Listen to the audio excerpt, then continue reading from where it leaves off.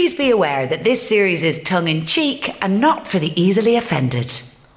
You couldn't make it up with Pat O'Mahony, thanks to Vodafone's Centre Stage, proud supporter of Irish comedy.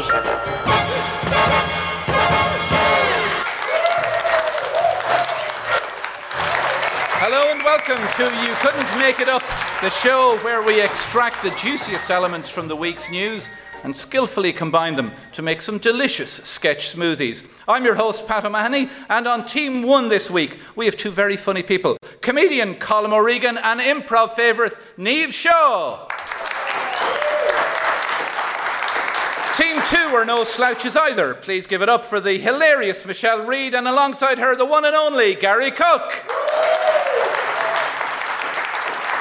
Let's get down to business. Round 1, news of the world, where our teams listen to some audio and try to identify some of the week's big stories. Simple as that. The tricky part comes at the end of the show, when I'll be asking them to use characters from these stories in their sketches.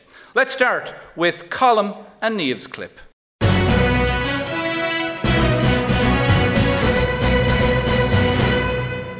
I actually get offended when people throw quotes like that at me as if I'm supposed to be honoured by it. It's like praising the postman for delivering your letters. He's supposed, isn't he? That's his job. My job is trying to win football matches for Man United.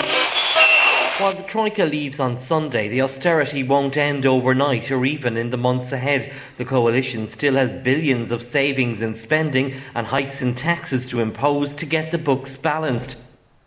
Colm and Niamh, any ideas? It's the momentous departure of the Troika, midnight, I think, later on. It's amazing. We've lived through history. I don't know if anyone remembers when they arrived, the IMF were saying, you'll have a bailout, Ireland, will you? And we were saying, oh no, we're grand, thanks. And because we were waiting to be asked again.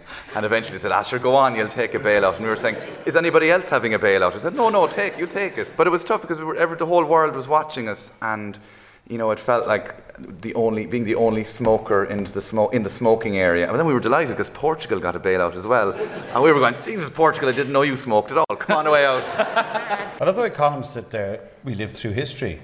At what point in life don't you live through history? Does time stop for some people?